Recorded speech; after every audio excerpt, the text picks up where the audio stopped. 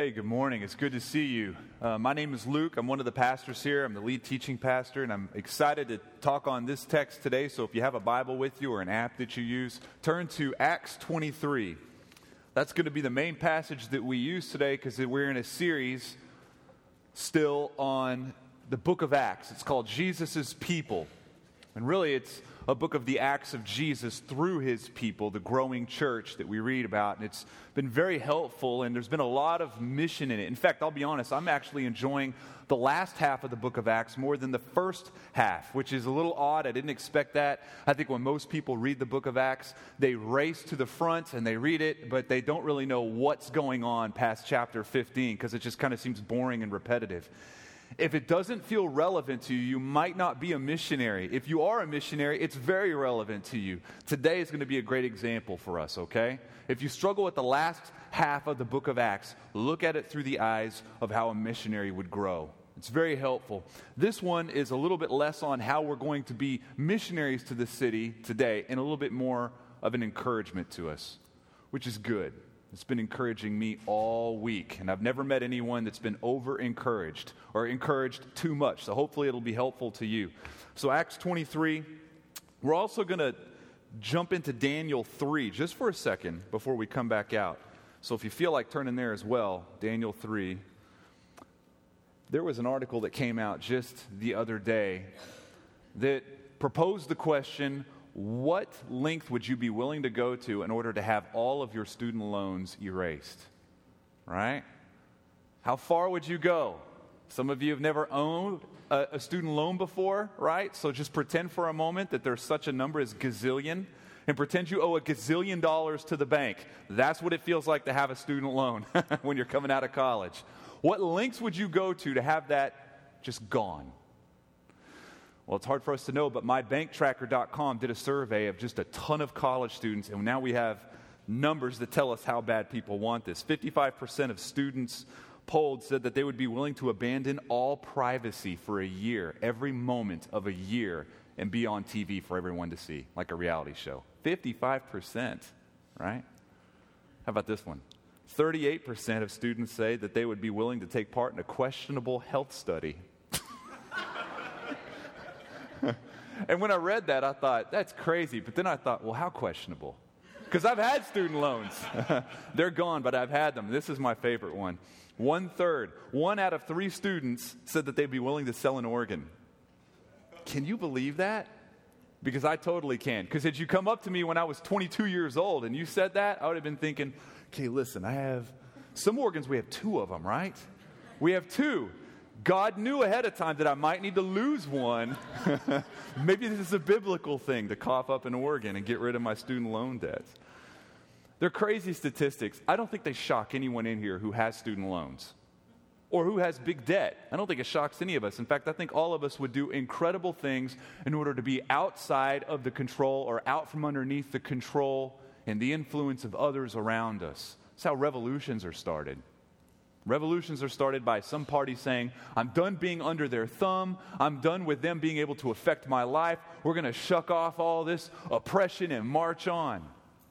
Oppressive governments, oppressive banks, oppressive jobs and bosses, difficult circumstances around you. You might have a crisis that's affecting you. You can't do anything about it. Sicknesses, weird neighbors, weird things in your marriage. Under the pressure, under the control of others. The harsh reality for all of us today is that even today, things can happen to you today that will affect you. There's nothing you can do about it. Things can happen to you today that could change the rest of your life, and there's nothing you can do about it, and this is frightening for us. So when things start to spin out of control for you, what do you reach for? What are you doing? How do you look? Personally, I hate it. I hate being at the mercy of man and moment. And that's the dichotomy you're going to hear me use for the rest of this sermon. Man and moment. People affecting me, situations affecting me. I hate being at that. Because if someone else is in control, it means I'm not in control. And if another situation is dictating my actions, it means that I am no longer dictating my actions. So today we're going to see Paul and we're going to see God heavily interact with each other while Paul is seemingly at the mercy of both man and moment. and not a good man either, right? And I've learned a lot from this passage today. It's been very helpful for me. I've needed encouragement and have found it in this text. Hopefully you do today as well. And just to recap it, because some of you might be new to the book of Acts, some of you might be new here as we've been marching through it. Where we find ourselves today is Paul is being evacuated from a violent mob, right? A violent mob of Jewish leaders who are ticked off because of two reasons. One, Paul says that Jesus is the Messiah. Secondly, non-Jews are now part of the family, and they're not having it. They're done with it. So they're freaking out. They're frothing at the mouth. And so they're trying to kill him. Even in the midst of about 200 armed guards, there's 200 guards that are coming in to get him out of this jam. And even as they chain themselves to him, and even as they throw him up on their shoulder and try to get him out, they're still trying to kill him. They're still trying to destroy him. Total madness. No one knows what's going on. No one can hear anyone. No one can discern what is about to happen. Yet amazingly, in the midst of this incredible chaos, God gives Paul an ability, a moment, to tell his story. And not just his story, but how his story points to Jesus, which is that's what his storytelling did. But the group that he was speaking to didn't want to hear about Jesus. So they freaked out. They went nutso. Started throwing dirt everywhere, probably cussing, went nuts. So in order to get Paul out of this chaos, the tribune, who's the head of the cohort, the head of all these soldiers, goes in and grabs him and takes him out of there just to figure out what he did, just to figure out what's going on. And how they did it back then is they would torture you to get all that accurate information out of you. So they grabbed him and they were going to flog him until he said, "Hey, you can't flog me. I'm a Roman citizen. You can't do this." And this leaves the tribune in a very frustrated position because they don't know what to do with this guy. They can't leave him out there, because there's a riot. The whole city is in a riot. They can't torture him in here, and they don't even know why they have him. They have no idea why he is even in the room. What do we do with him? So they just stick him in a prison cell. Cell C3, put him in that cell. We'll figure it out later. That's all they know to do. So this is where we pick up the story. So look in Acts.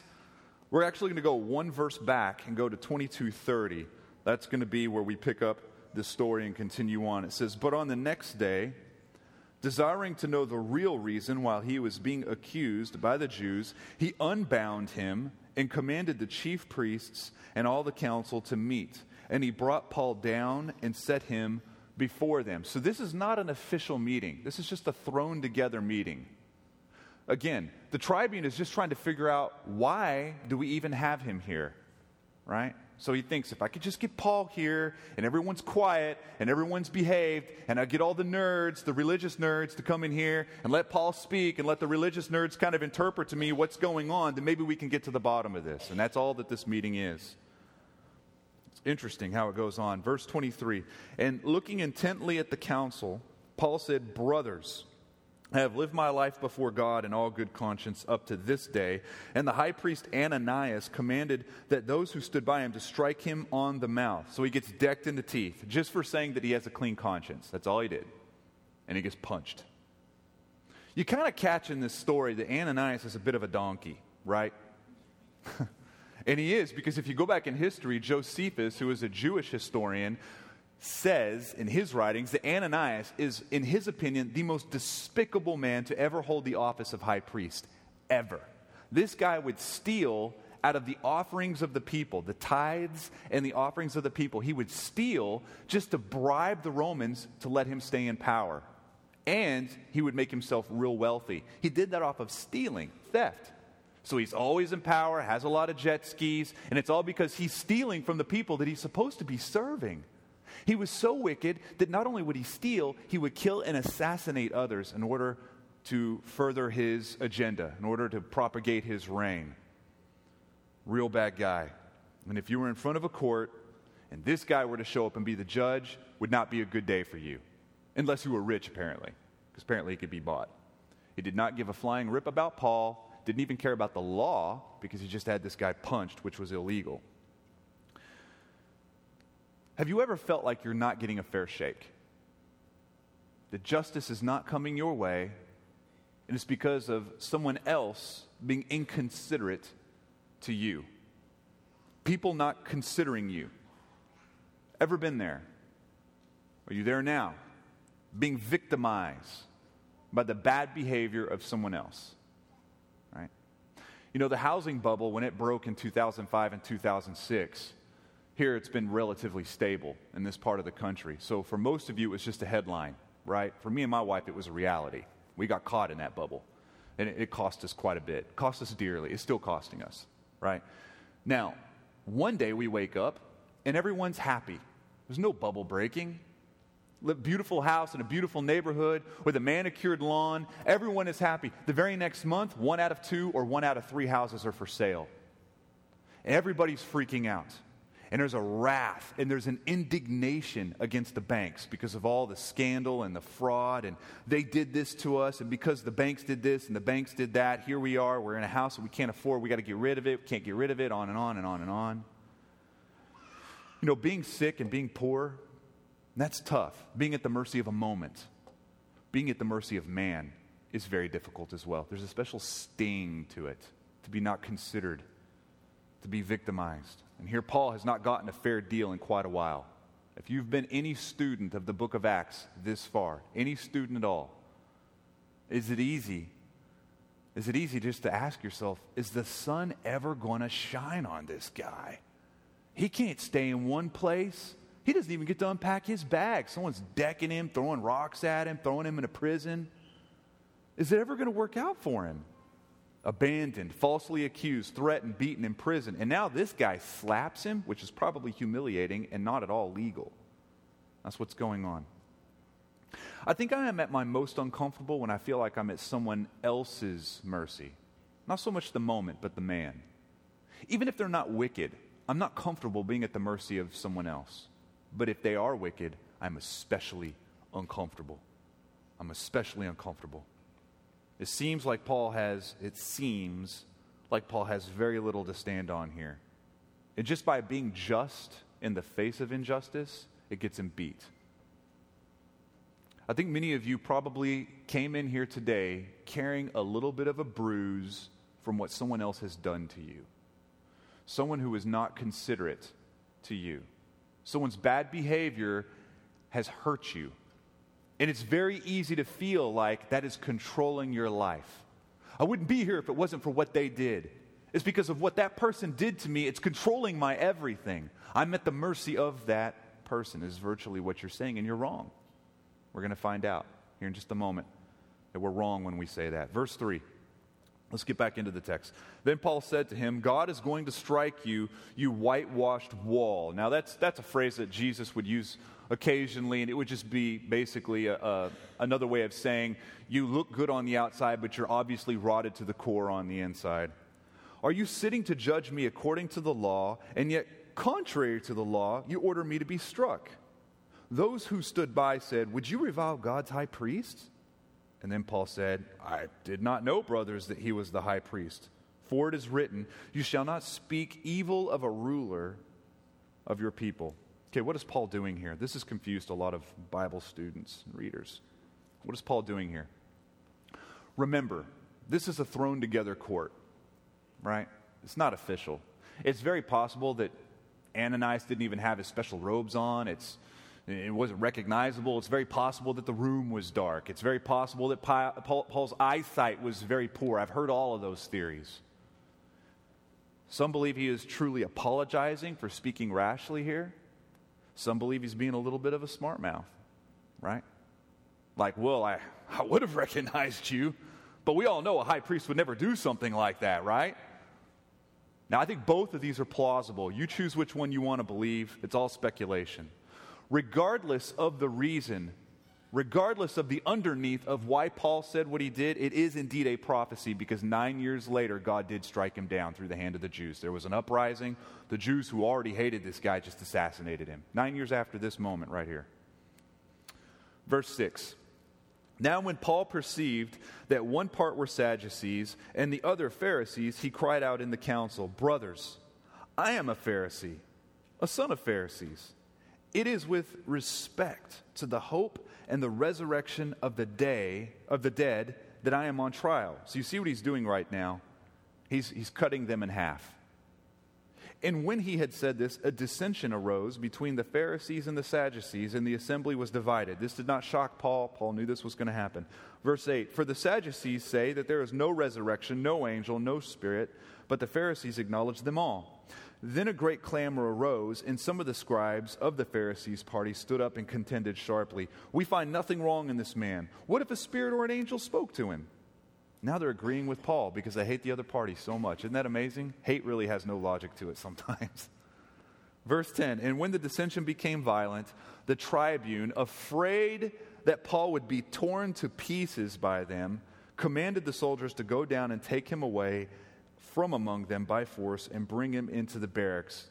This must have been frustrating for Claudius Lysias, the tribune.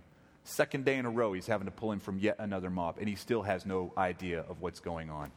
Still has no clue. Why do we have this guy, right? Well, I thought I brought all the spiritual nerds in here, that everybody would be mature, there'd be no mob, be no throwing dirt around and punching and grabbing and stuff, but you guys can't even behave yourself, and I still don't know what's going on, so he has to rescue him again, second day in a row. I think Paul probably knew this was going to happen a little bit of an innovation on his part to set the Republicans against the Democrats and the Democrats against the Republicans. And this is what's going to follow that night. Verse 11, the following night the Lord stood by him. Underlining your Bible, stood by him. The following night the Lord stood by him and said, take courage. For as you have testified to the facts about me in Jerusalem, so you must testify also in Rome. What on earth is God doing right here? And why doesn't he just break him out of jail? Is that not his MO so far in the book of Acts? Have we not already seen that a few times? Or even teleport him. We've even seen that with Philip. Boom, he's gone. This seems like a very good time to be teleported, right? Seems like a good time. Why is it not happening? Most people who have spent their lives studying the life of Paul agree that this most likely was one of his darkest nights in the ministry. Darkest nights ever. Think about it. I can see it. The humiliation of being slapped by their version of the Pope at that time. Tired, frustrated, in pain, alone, totally alone, and starting to feel possibly like he's never going to get to Rome. That doesn't sound like a big deal to us. It's a big deal to him. Go back a few chapters and you'll see over and over again how he really wanted to get to Rome. He'll change all of his plans here. He'll change plans there. He'll cut through a city and take a shortcut just so he can get to Rome on time, so he can get to Jerusalem and then to Rome. His whole calling has been to finish in Rome, and now he's starting to look down the barrel of the fact that it is not going to happen. This is not an average night for him, but it is a night for the average. It's not an average night for him, but it's a night for the average people like us. Because we have nights like this. Some of you are having one right now. We all have nights where we feel like we are at the mercy of man, we are at the mercy of moments, and everything is coming undone. I think how Paul reacts to God is very important for you and me today. We see a couple things. I'm going to throw them up on the screen. The first thing that we see is Jesus' people have Jesus closely. He's very close to us. We have Jesus very close, and proximity makes a big difference. Don't fool yourself. I think some of you, that's probably the biggest thing you needed to hear today, even as greeting card-ish as it sounds, is that God is very close to you right now. Right now. I know you have a person sitting next to you, and as good-looking as they are, I want you to imagine if they weren't there and Christ himself was sitting right next to you. You're free to use your imagination. Just think about it. Proximity matters, doesn't it? He wants you to know that he's close to you, especially when you were sinking and you were feeling more and more doomed. He's not far from you. He's not preoccupied. He's cognizant and close. He's engaged. It's a beautiful passage in the Bible in Daniel 3. This was in my just private reading this week, and it's just been stuck to my head. Starting in verse 21.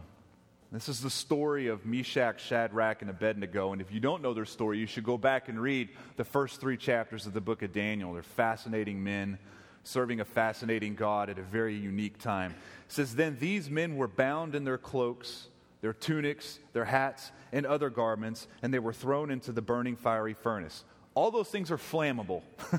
Everything that was just named will catch on fire if they are close to a fire. 22, because the king's order was urgent and the furnace overheated, the flame of the fire killed those men who took up Shadrach, Meshach, and Abednego. And these three men, Shadrach, Meshach, and Abednego, fell bound into the burning fiery furnace. Then King Nebuchadnezzar was astonished and rose up in haste. He declared to his counselors, "Did we not cast 3 men bound into the fire?" They answered and said to the king, "True, O king." He answered and said, "But I see 4 men unbound, walking in the midst of the fire, and they are not hurt. And the appearance of the 4th is like a son of the gods." These men are not bound. They're not on fire. You'll find out later they don't even smell like smoke. They're unbound by constraints, unbound by danger. They're delivered, and they are in close proximity to the Creator of all time and space. That 4th is just Jesus close to them. It's called a Christophany. Anytime you see a picture of Jesus in the Old Testament before he was even incarnated in the New Testament, it's a Christophany. Some will say it's an angel. I believe that this is one of those times where this is Christ. You know, Isaiah 7, if you go back and look at Isaiah on your own time, Isaiah 7, he announces Jesus by a certain name that Matthew is going to reprise later on, and that is Emmanuel, God with us. God with us. And now, of course, that's talking about the incarnation and how God comes with us, mankind, looking like man, talking like man, being with man. But he's also with us, if you know what I mean. Yeah, he's with us, but he's with us. And again, proximity truly matters. If you're on the phone with someone that you love, it's so different than being face to face with them. True? When you call 911 and you're huddled in the bathroom with the door shut, does that not feel different than first responders come bashing through the door with help on the way? Proximity matters. Jesus is with us. He stood by Paul. This refreshed and revived Paul because for the rest of this book, we see a very resolute strength in him. For the next 2 years after this, he's going to be jammed up in all different kinds of custodies. This house arrest. Before that king, now before this king. But he is strong the entire time. Strong and revived with the knowledge that Jesus is with him. Number 2, we take courage from Jesus and not the world. Jesus' people take courage from Jesus and not the world. He says, take courage. And this is a summons that we see in the New Testament often. Why is it important? Well, because we leak courage. We leak it all the time, and we need this summons repeatedly. The Greek for this word, it means to dare to be bold. Dare to be confident and at peace and joyful by counting on another. That's what it means in the Greek. To dare to be bold because of another. And this distinct word in the Greek is only used in the New Testament by Jesus when he's speaking to someone in a really cruddy circumstance. Real cruddy. Don't turn there.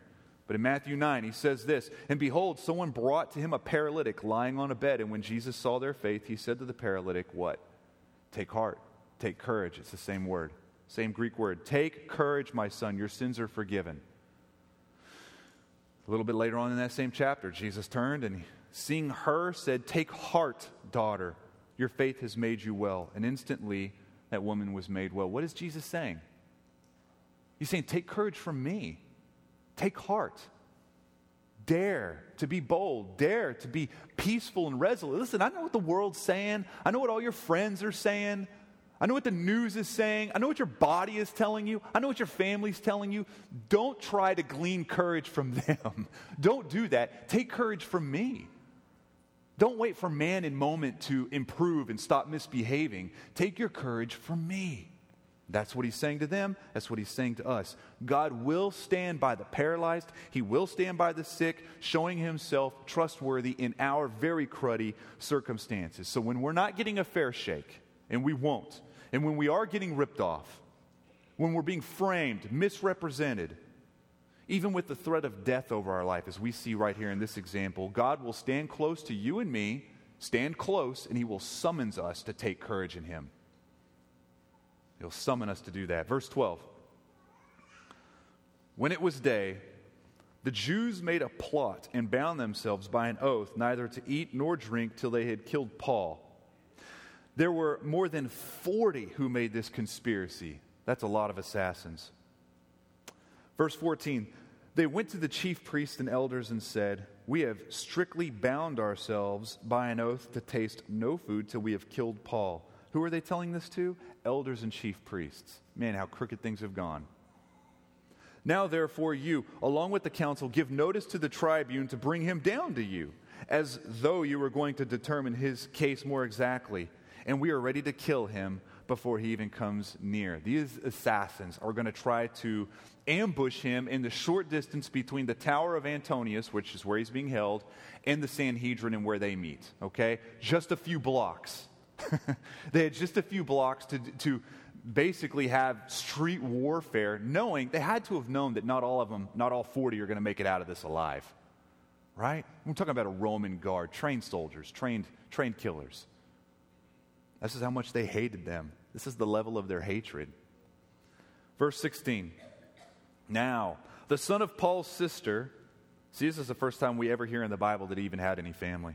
Now the son of Paul's sister heard of their ambush, so he went and entered the barracks and told Paul.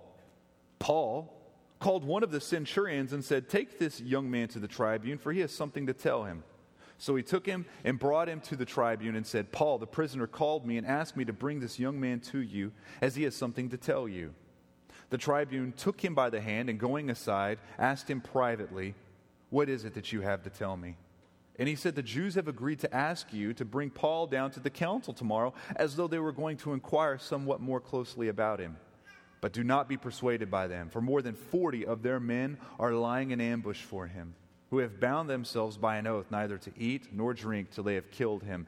And now they are ready, waiting for your consent.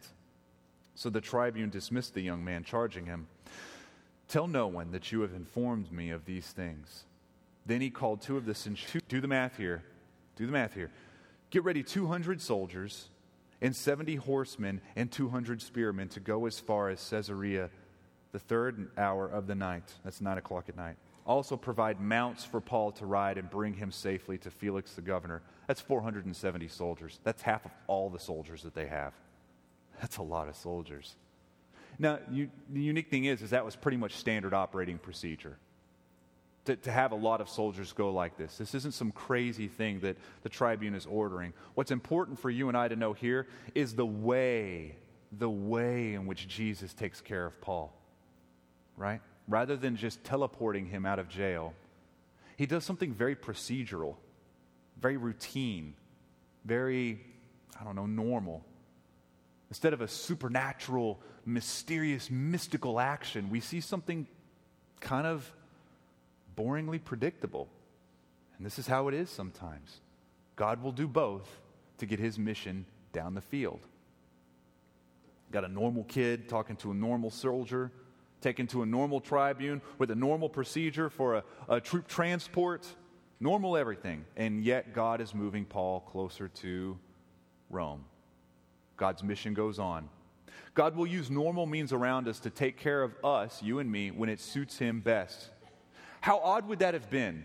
How odd would it have been for Paul to have stopped this kid mid-sentence and say, yeah, listen, but Jesus has got me, just so you know I'm fine. You could go ahead and run along home because Jesus is going to break me out of this joint. I just know that any minute an angel's going to come in and light and thunder and people freaking out and the door's going to, because that's what God does. He only does these things mysteriously, supernaturally. And before you know it, I'm just like walking right through this place and no one can see me because I'm invisible. It'd been weird. He's been given good information. So instead he says, wait, what? Say that again. Calls for the guard. Guard gets him, takes him to the tribune. Normal means all around him. Everything is normal. The Lord provides normal means to us, and he expects us to use them just as much as he expects us to trust that he can do something miraculous anytime he feels like it. That means when you trust and you start utilizing the normal things around you, it doesn't mean that you don't trust God.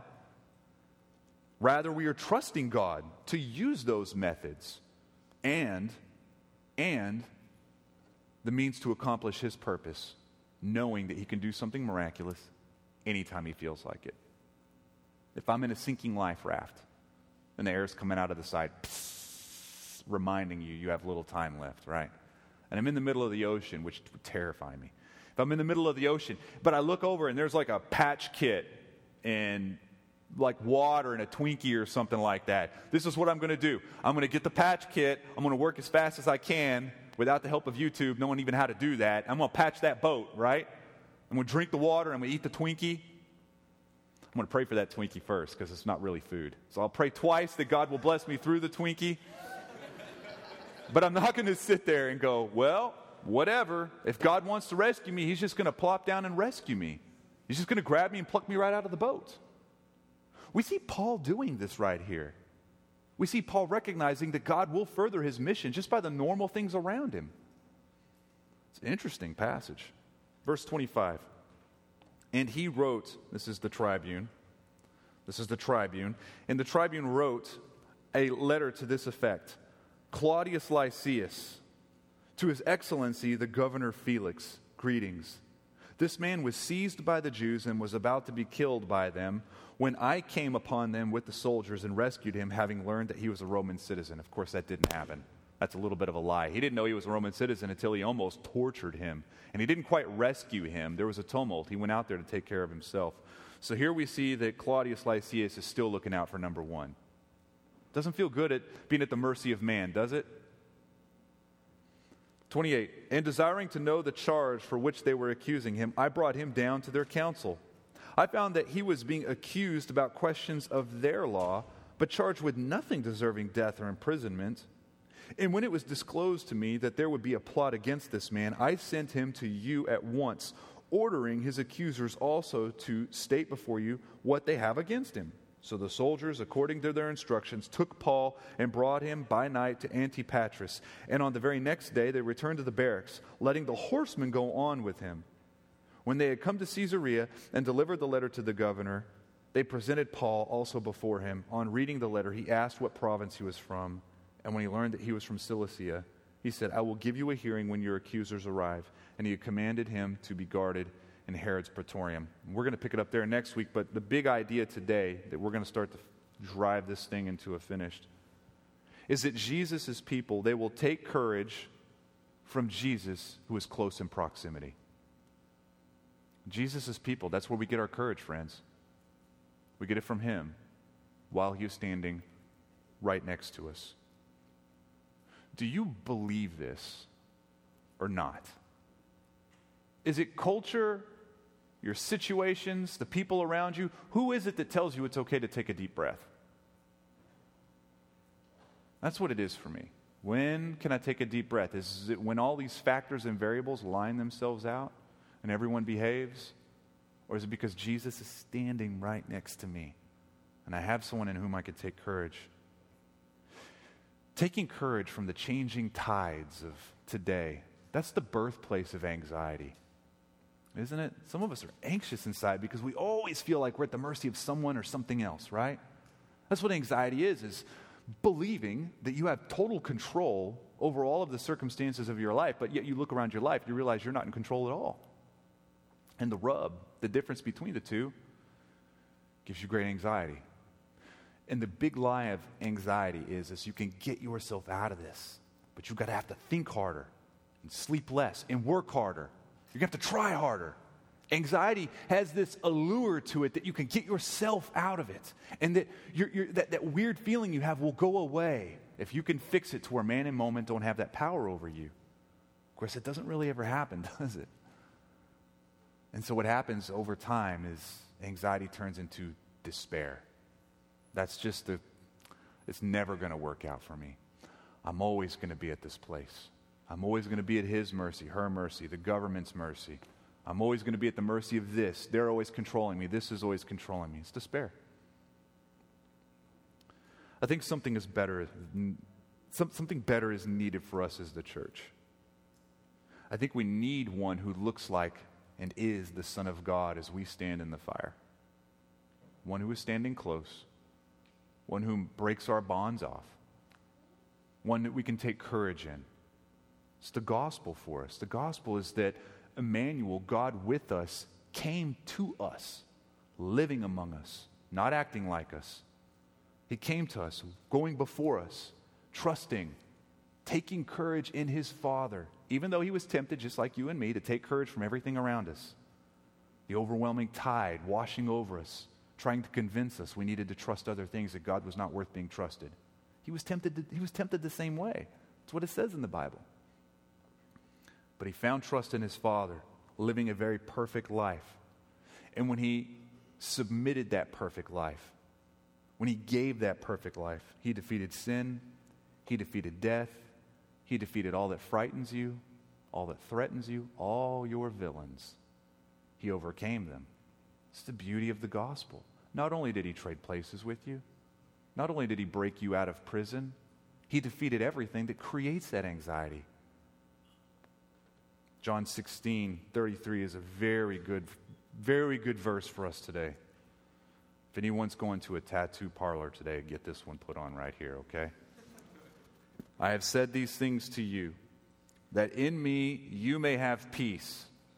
In the world you will have tribulation. In man and moment, you're going to have trouble. You're going to have trouble. But take heart, because I have overcome the world. Take heart, because I have overcome the world. We get our courage from the overcomer of the world. That's where we go. It's the well from which we drink. We trust the Lord that can open doors miraculously or very predictably. We trust the Lord that can bring an angel and rescue us anytime he feels like it, or just using something very normal and kind of ordinary. We trust him. How are we doing? How are we doing here? Are you trusting Creator or creation? You know, in Psalm 20, we see David as the psalmist, and he says, some trust in chariots, and we've all grown up, if you've grown up in the church, you've heard this. Some trust in chariots and some in horses, but we trust in the name of the Lord our God. They collapse and fall, but we rise and stand up upright. 50 times in the Psalms, the psalmist tells us where to anchor our trust and our courage. That's amazing. I think some of you today are feeling a bit paralyzed, imprisoned, blind, in the fire, in a lion's den, dark night of the soul. You fill in the blank. What you need to hear as you worship God today, as you sing, and as you pray, as you take communion, you need to know that God is with you. Really think about that. Don't just go, yeah, I know he's with us. He is with you. He's not preoccupied. He's not aloof, looking at someone else with his back turned to you. He is with you. And his words are, take courage. Don't take courage if your problem goes away. Don't take courage if that person goes away. Take courage even if it gets worse. Take courage in him. Some of you are having a hard time doing that. You're going to have to ask the Holy Spirit to give you the faith to trust God. You know, the Holy Spirit will do that. The Holy Spirit will bring you faith, which is a gift from God to man. We don't work that up, contrary to popular belief. That is a gift given to mankind. Okay? Faith is a gift. Ask God, very simply, for the gift of faith to believe that we can really be courageous from him, that we could be at peace, that we could be confident, bold, not because of what the world tells us, but because of what he has done. And he'll do it. Go ahead and stand with me. I'm going to go ahead and cut it here, but listen, some of you just needed to be reminded of that today, and I hope you're encouraged.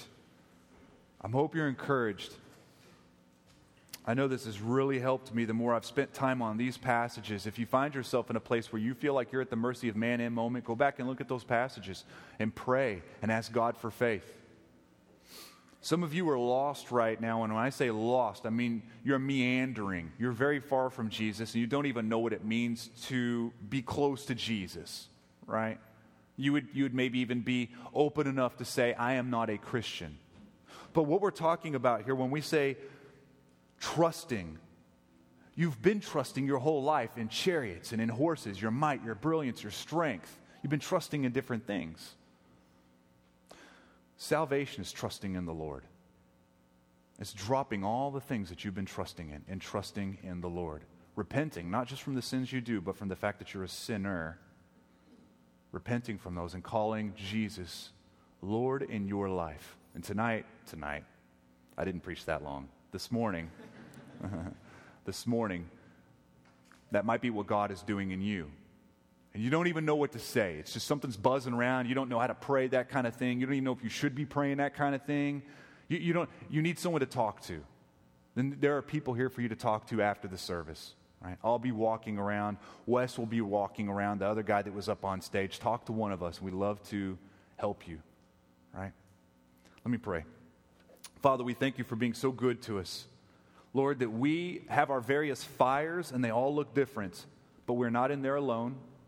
You, the Son of God, stands in close proximity to us, right there, engaged, watchful. You're not bored with us, but you're excited. You're excited to engage us. And Father, we don't deserve any such thing. We don't deserve any of that. We deserve to be in perpetual anxiety. That would be justice, as if we were always at the mercy of wicked men and wicked moment and despair and depression and anxiety. We're just our normal day. That's what we deserve. That would be justice. But you came that we could take courage in you. So, Father, thank you for being so good and kind and noble to us. We just pray that as we worship, that you would work on our hearts. Lord, I pray that you would give faith to those to really believe. Not just see it on a page and say, yeah, God's good, I could trust in him, I get my courage from him. But really believe it. And that even this week, as they're up against it and they're staring in the face of a man or a moment that says, I have control over you, I will affect you, that we could look back and say, nothing affects me unless the Lord affects me.